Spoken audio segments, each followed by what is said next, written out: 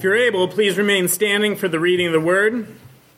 We'll be reading Colossians chapter 3, verses 1 through 17 this morning. Colossians 3, verses 1 through 17.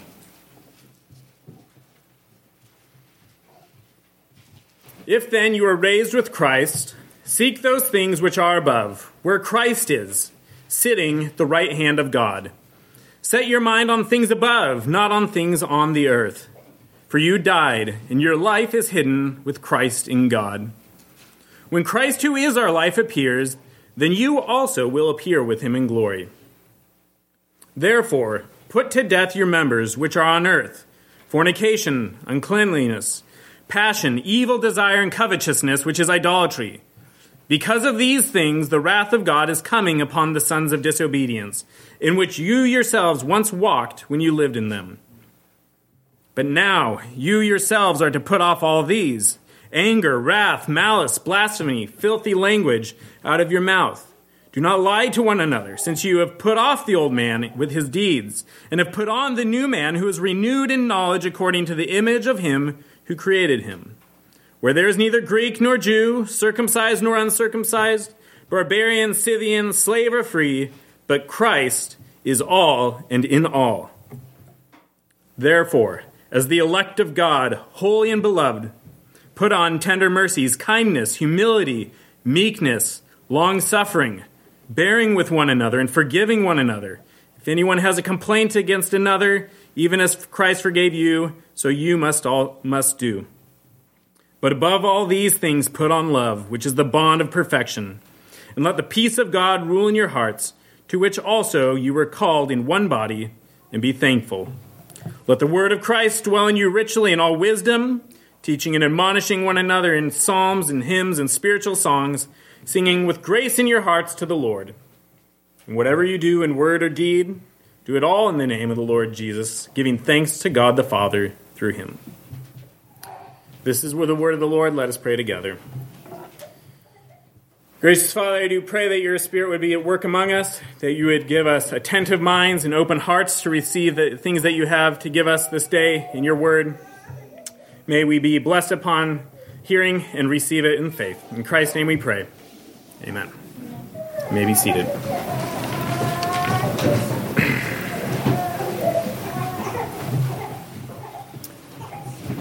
So when I think back to my school experience as a child, I remember every time I was given a writing assignment, agonizing over choosing a topic. I don't know if this is a common experience, but it's still a struggle that I have today.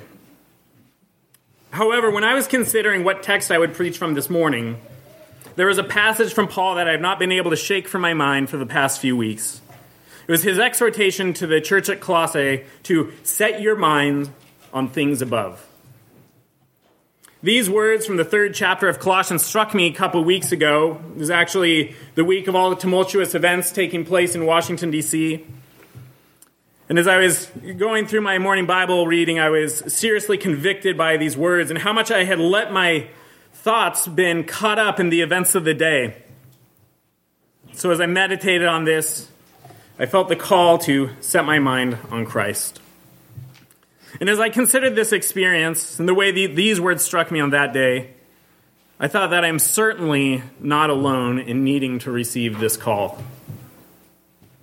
There's so many things in this moment that are competing for our attention. We have everything around the election and the heated aftermath and the newly installed president. We have disagreements with government responses to a multitude of situations, whether it's COVID or homelessness or riots. There are some who fear COVID. There are some who fear collapsed economy. Then there are also the strained relationships that are emerging from the different opinions about all of these things. And even those of you who may have not been caught up in all of this, maybe you just turn off the news and checked out, there's still all the temptations we face every day. Just the stresses and worries of the day, finances, friends, the future. There is so much that competes for our attention.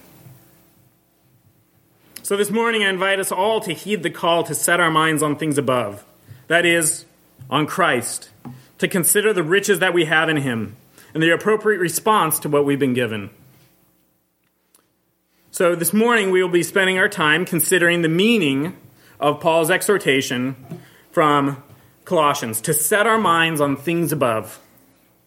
Specifically, we will be looking at the context in which they're placed to help us understand what Paul actually means by these words. And as we do so, I really believe that it will become clear that when Paul says to set your minds on things above, what he really means is that we need to be so consumed with Christ in our minds and our affections that we experience an inevitable overflow of holy living. Kids, I know it can be difficult to focus in on the sermon Sunday mornings. I have my own children who I work with every week. But if you get nothing else this morning, I want you to know this. This is what I'm talking about. When we spend our time thinking about Jesus, we learn to love him and we learn to love his ways. And when we love Jesus, when we truly love him, when we learn to truly love his ways, we will do those things because we love them. So let us begin this morning by taking a moment to consider the broader context in which this verse takes place before we narrow our focus down to look at the exact words and what Paul actually meant by his exhortation to set your mind on things above. So this verse is actually so it's chapter 3, verse 2, where we find these words, and it's right in the middle of the book of Colossians. And if it's not in the literal middle, if you counted up the words, it is certainly the literary middle. What I mean by that, if you read the letter, you'll see that the first half of the book is filled with doctrinal expositions in which Paul addresses some errors confronting the Colossian church. And it's very much Paul taking time to explain and develop doctrines of Christ and of salvation. And there's some pretty dense teaching there regarding some pretty serious doctrinal matters. And if you move on to the second half of the chapter, really chapters 3 and chapter 4, we see that it's very practical in its orientation. Exhortations to put off the old man and put on the new. There's directions of holy living in the home, in our business, in all that we do. And what we see in the middle of these two parts is this verse, which is calling us to set our minds on things above, which really pulls these two halves of Paul's letter together. We see this specifically in action in a few ways. First of all, Paul is never able to fully disentangle doctrinal explanations from practical exhortations. We notice that in the first half he's explaining something he can't help by calling people to live out the consequences of what he's teaching. And so even when the focus is mainly doctrinal, he's always jumping off into practical areas. Likewise, when his main focus is on practical, he can't help but pointing back constantly to those things which he has already explained, those truths which he has already articulated. And so what we see right in the middle here is this call to set our mind on things above, pulling the doctrinal and the practical together. We also see this specifically in chapter 3, verses 5, and then again in 3, verse 12, which both these sections begin with the word therefore. 3:5 begins a section which starts, therefore put up to death your members, which is a section about putting off our sins, putting off the old man. And so beginning by therefore, it's pointing back to what Paul has already said, to set our minds on things above, and to then pointing back further to those things which are above, which he's already explained. In verse 12, we see the same thing, starting with therefore, as the elect of God, holy and beloved. And then he goes on to talk about those characteristics which we are to put on. Again, beginning with therefore, pointing back to what he's said earlier, pulling things together in the statement, set your minds on things above. We also see that in this section, Paul has responded to some specific errors that have emerged in the Colossian church, specifically those which challenge the sufficiency of Christ. It is interesting in studying this book, scholars aren't in agreement on what this specific error is. It's not quite the Gnosticism that John was addressing in 1 John, or the type of error that Paul was addressing in Galatians, the Judaizers. Rather, it's a blend of various errors that can't be pointed at in one specific movement. We see some paganistic elements with the worship of angels in chapter 2, verse 18. We see some syncretistic elements, which is like a Christ plus whatever other God you want to serve in chapter 1, verses 19 and 20. We also see some legalistic elements in the kind of ceremonies that Paul is confronting in chapter 2, verses 11 through 21. But I think this is the very kind of error that we, as Christians, need to be especially attuned to. It's easy to see something like atheism and say, okay, stay away from that. It has a name and it's nicely packaged over there. See, Mormonism, okay, that's kind of its own thing. Stay away from that. But it's these subtle shifts in our thinking which creep in and lead us astray from biblical fidelity that we really need to be especially on the watch for. And as we look at each one of these errors that Paul addresses, they have a common factor, which is, as I said, they draw us away from the sole and exclusive sufficiency of Christ in all things. And isn't that what all errors do? They draw us away from Christ as the sole focus of our thoughts and of our affections, of our hope and of our worship in some way. So in addition to these errors that Paul explicitly addresses, I do think that there is an implicit error worth addressing, which could be called earthly mindedness. Okay, this is a mindset that says, "Give me a break. Set your minds on things above. We have pressing matters in this world. Our country's falling apart. We need to take action. We don't need to be so heavenly minded that we're of no earthly good. Give me a break." This view falsely sets heavenly mindedness against the concerns of the world. And while it is true of some, maybe even many, evangelicals, even the Reformed, that we have oftentimes dismissed our civic duties and had an unbiblical indifference towards the things of the world, this is not what Paul is teaching. Others reject this kind of biblical spirituality, thinking that it's the only way to engage the world is by being fully consumed with it. So, let us consider what Paul has to say here. Is he telling us to be so heavenly minded that we're of no earthly good? I do not think that is the case. We see some evidence within this very letter. Later on, towards the end of chapter 3, the beginning of chapter 4, we see Paul give some very specific directions to the family. And consider this, the family is the basic building block, the fundamental institution of society.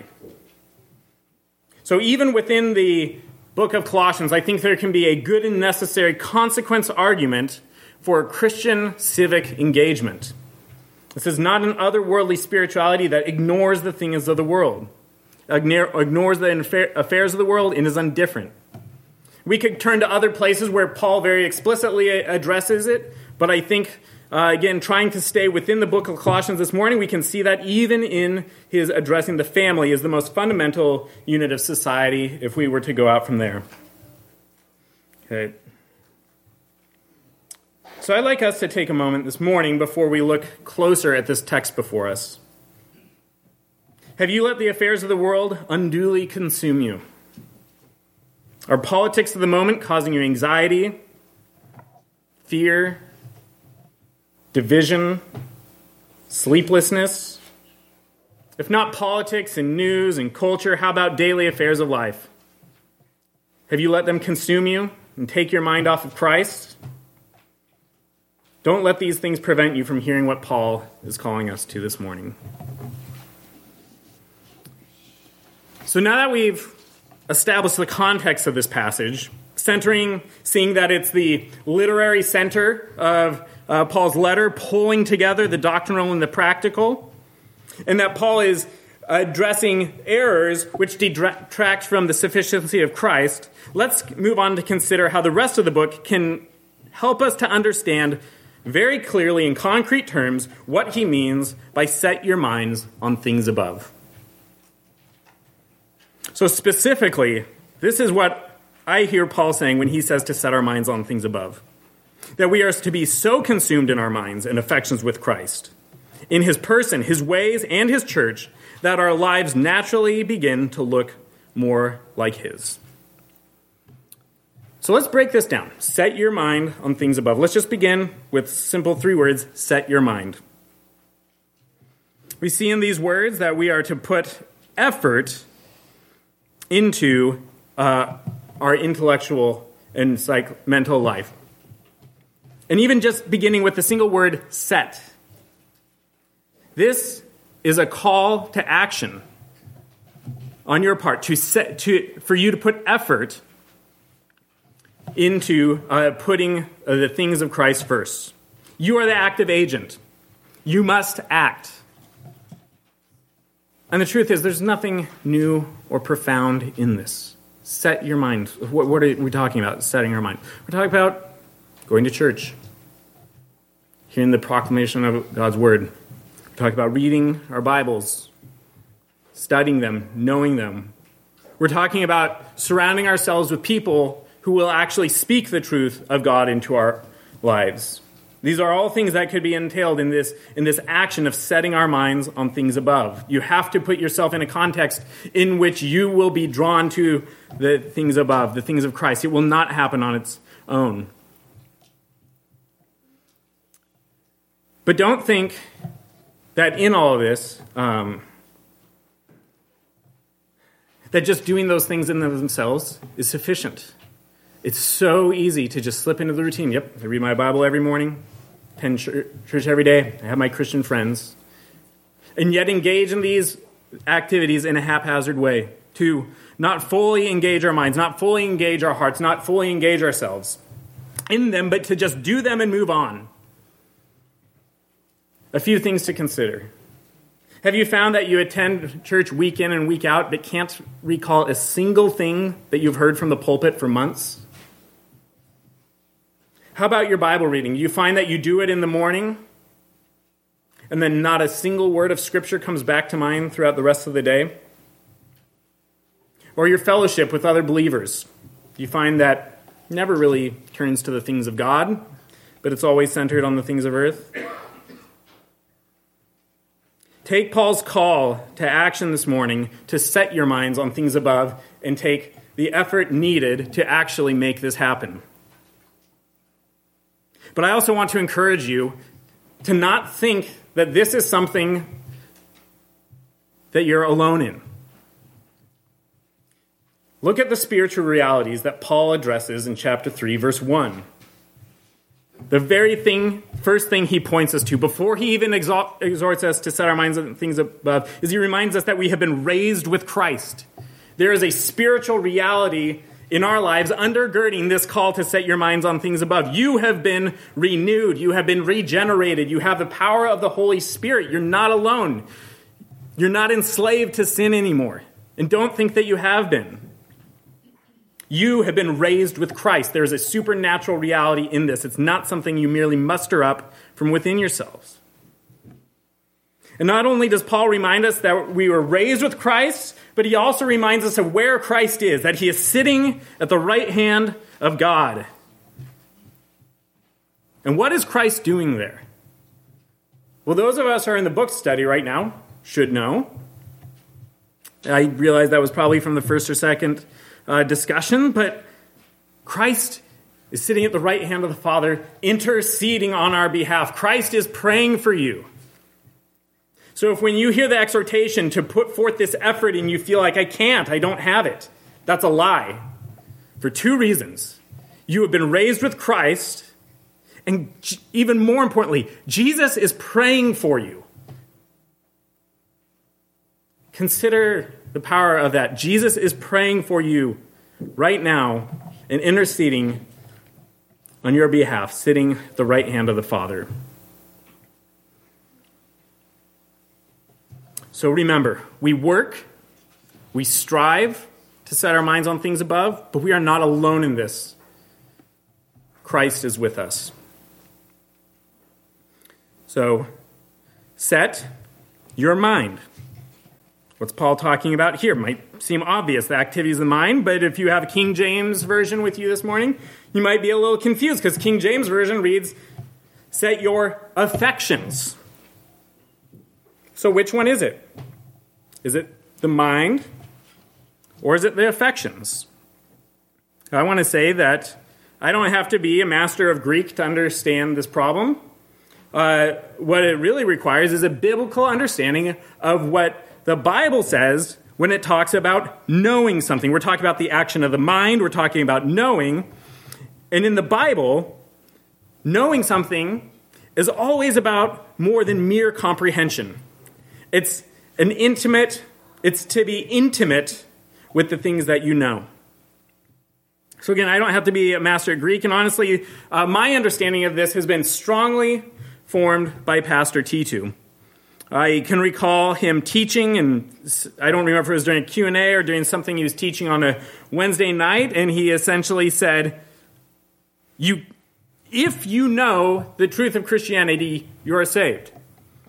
And immediately, examples to the contrary come to mind. You think of people who maybe were raised Christian and they could explain to you things in the Apostles' Creed, or explain, they have lots of Bible verses memorized, they seem to know them, and yet they have no faith, they have no evidence of the Holy Spirit at work in their life. And we think, well, that person seems to know the truth, but they don't seem to actually really know God.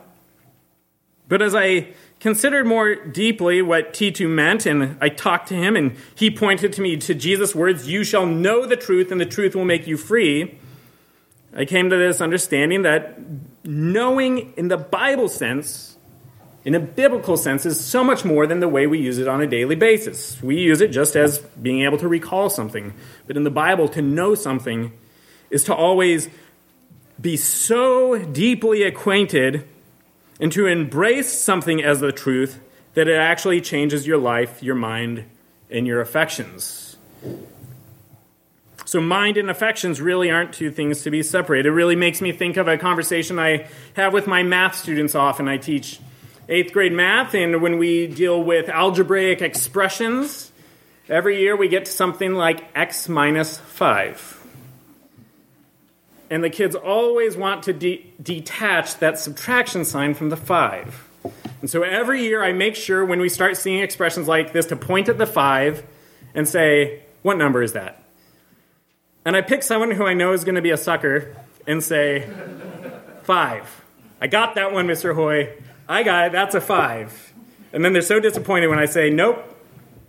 And they, no, Mr. Hoy, that's a 5. And I said, nope, that's not a 5. And they say, but it looks like a 5, Mr. Hoy. And it actually just happened this last week, and it was, I had this kid on Zoom, and I had one kid live in my class, and the girl in the class who almost never talks, she just burst and was like, it's negative 5. And so the conversation I always have is when I start going over this with the kid, because then the kid inevitably says, but I thought that was minus 5. Yep. But you just said it's negative 5. Yep. So is it negative 5 or is it minus 5? Yep. Now, if you got lost in the math, Danita Bay admitted to me earlier that she didn't listen to the next 5 minutes because she was trying to figure out the math. My point is this. Wait, Paul said, set your mind on things above. Yep. But you said also King James, in the King James is translated, set your affections on things above. Yep. It's both. Okay? It's set your minds, set your affections on things above. But with all that said about the close union of mind and affections, I think that the translators in our modern versions have used mind helpfully because it is through our minds that our affections are shaped. I don't know if you've ever had the experience of battling sin and having some sort of inordinate desires. Maybe it's not even a bad thing. Maybe you're eating too much and you just find that that's all you can think of, and you just wish to, man, why is this the only thing I can think of? And you desire to just be able to like cut yourself open and turn down that affections dial of like, I just don't want this thing more. I want to love the things and want the things of God more, and I want the things of the world so much less. But we don't have that ability to reach inside ourselves and calibrate our affections. But the way that we calibrate our affections is through the mind. It's through the things that we choose to dwell on, through the things that we choose to focus on. And in fact, this is explicitly stated in chapter 3, verse 10, in which Paul says, "You have put on the new man who is renewed in knowledge." So it is through the mind that God transforms the heart and the affections. And while mind and affections are together, our minds are the instrument through which our affections are shaped. So let us heed the reminder that our mind and affections ought never be separated. This is a temptation in, I think, Reformed circles. I had a guy at my last church when I was becoming Reformed accuse me of being too nebulous in my faith. And whether this was true at the time or he and I just had very different understandings of the place of knowledge, I do want to say I have seen it, I have witnessed it, that guys who are willing to contemplate the mysteries of election, and yet forget that the end of our election is to be a part of a body of believers that is called holiness, or those who want to consider the mysteries of Christology, to meditate on the hypostatic union, with forgetting that Christ has accomplished all that he's done for his elect, or considering the minutiae of ecclesiology, of God's plan for governing the church, forgetting that God has given us the structures of the church to nurture and care for his people. So we see this phrase, set our mind. It takes effort on our part to set our minds on Christ, but it is rooted in the supernatural realities of our changed hearts and Christ interceding on our behalf. So the next natural question is, what are we to set our minds on? We know the Sunday school answers. Jesus. The Bible. God. But this passage doesn't just leave us with vague answers. It gives us specific content of what we are supposed to set our minds upon.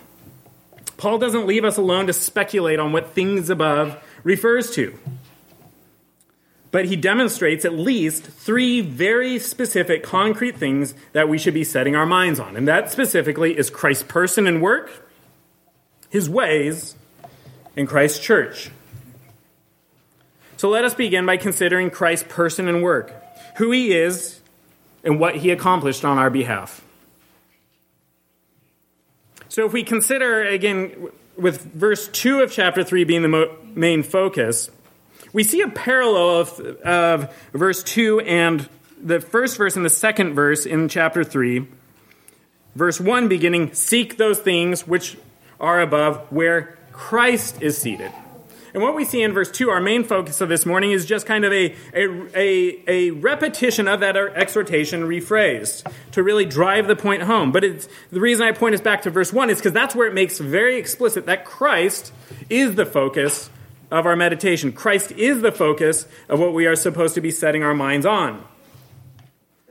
And specifically, it talks about Christ who is seated at the right hand of Father. Now, let's not be mistaken in reading this absolutely too literally. It does not mean that you should be considering a picture of Jesus sitting next to God. That would be sin. That would be a violation of the second commandment. And if you're confused about that, let's talk about it later. Okay, this is not a literal exhortation to consider a picture of it. It is an exhortation to consider the realities which they represent.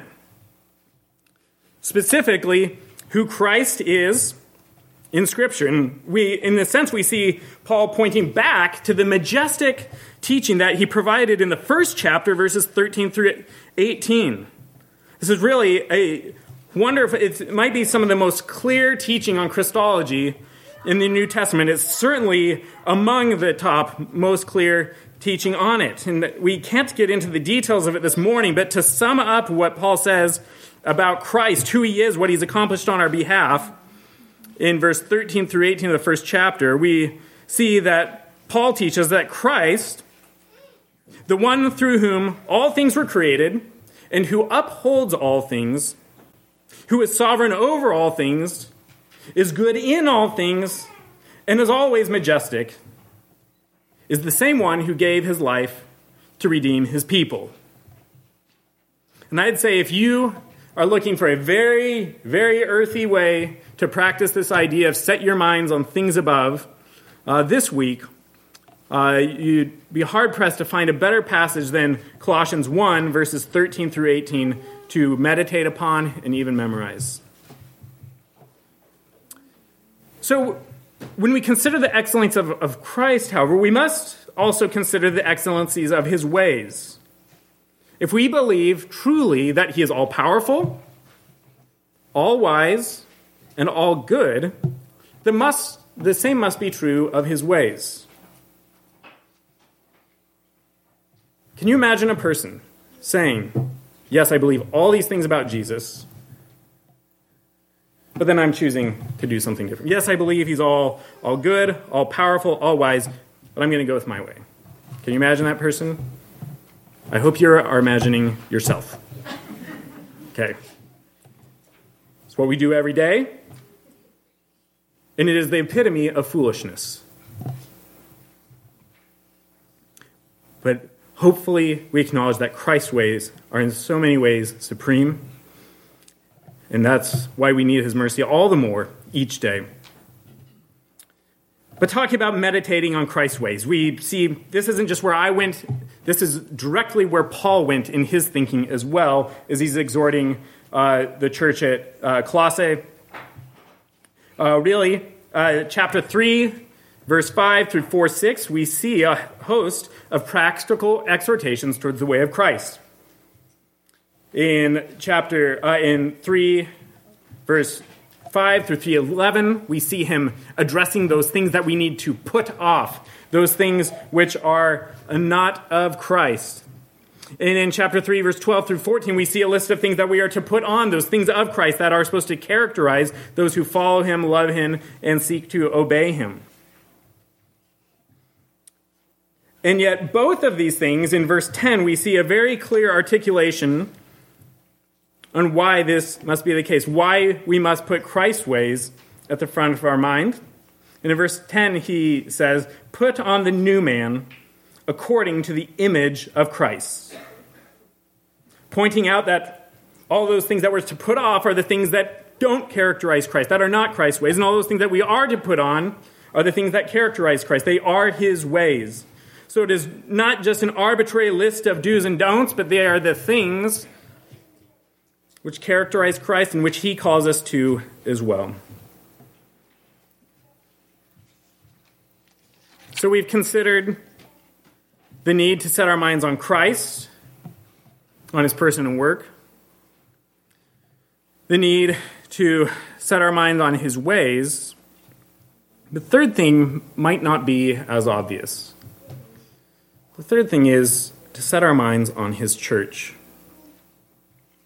Paul specifically jumps to the church in verses 15 through 17 of chapter 3.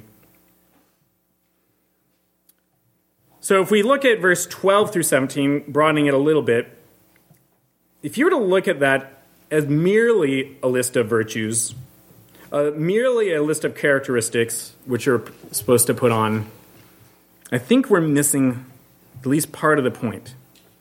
It's not just a call to righteousness, which we are called to, but it is a call to devote ourselves to one another, to the body of Christ, his church. Very clearly, focusing on verse 15, we see Paul saying, and let the peace of God rule in your hearts, to which you were called in one body. So this calling is not just of independent holiness, but a corporate pursuit of pursuing God as we demonstrate the transformed life in our relationships to one another. And it's for that reason that we see one another statements sprinkled throughout this whole section. And it's crucial to remember that in Scripture, salvation is never presented in individualistic terms, but we are saved into a body, into Christ's body. God's plan of redemption was always to redeem a people, and our corporate witness is a central part of his plan in spreading the gospel to all nations. Furthermore, the church is the closest thing to God's kingdom on the earth. So what does that mean for us to set our minds on the church? Well, I think this is an especially relevant time to be considering this. Many Christians are highly concerned of the directions that things are headed in our country. And I'm not really here to comment on whether these people are right or wrong in their concern. But I'm guessing if you're not in a complete bubble, if you yourself aren't consumed, you've been around someone who is very consumed with the events of the day. That it's all they can talk about, all they can think about. And not only are they talking about it and thinking about it, it's impacting them, it's affecting their sleep, it's affecting their attitude. It's creating anxiety and fear and worry. And I'd say these people are doing exactly what they're supposed to be doing, but with the wrong focus in mind. They have set their mind on the things of earth. They have been so consumed with our current moment, with the direction of politics, that they have lost sight of the fact that God never promised that the United States would be the leading world power throughout all world history. He has promised to uphold one institution, and that is his church, and that is the only place in which our hope should be found. And please don't hear me in any way minimizing the amazing blessing it is to have been born in the United States and to be a part of this country. It is truly a blessing, but that is not where our hope stands. And please don't hear this, as I said earlier, as a call to be dismissive or complacent with the things of politics. Like I said earlier, there is a place for it. But that place is below our devotion to Christ and to his church. And it is not until his kingdom is first in your mind that you can actually, in a God-honoring way, and fruitfully engage in the things of this world, which we are called to do.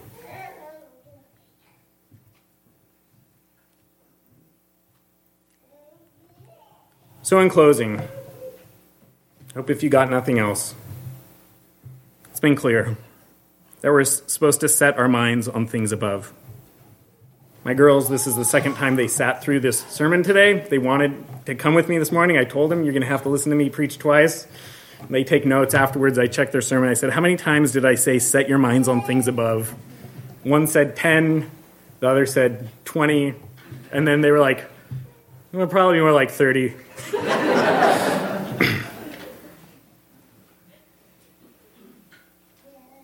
But I hope that we have not missed that point this morning, and that we have not walked away with thinking that this is some sort of sentimental positive thinking. Rather, there's serious substance to this call. Christ, his person, his work, his ways, and his church. And that call entails serious effort, but an effort rooted in the fact that we have been redeemed, and that we've been enabled by our nature to do what God has called us to do, and that we have Christ interceding on our behalf that we might accomplish this. So if I have one final exhortation for you this morning, I'd ask you to consider specific ways that this applies to you. Are there specific things that you need to repent of today? Don't let those things slip from mind. It's easy to consider it during the morning time and then just forget about it. Are there specific things you need to repent of today?